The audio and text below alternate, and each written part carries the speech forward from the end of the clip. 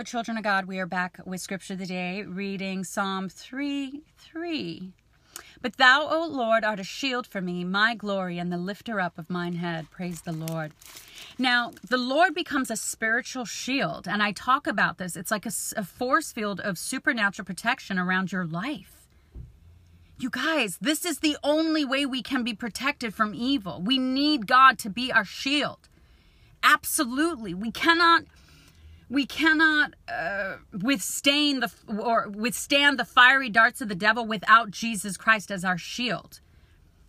He's the wall of fire round about you and the glory in your midst, you guys. And he becomes this to you when you commit to him, you submit to him.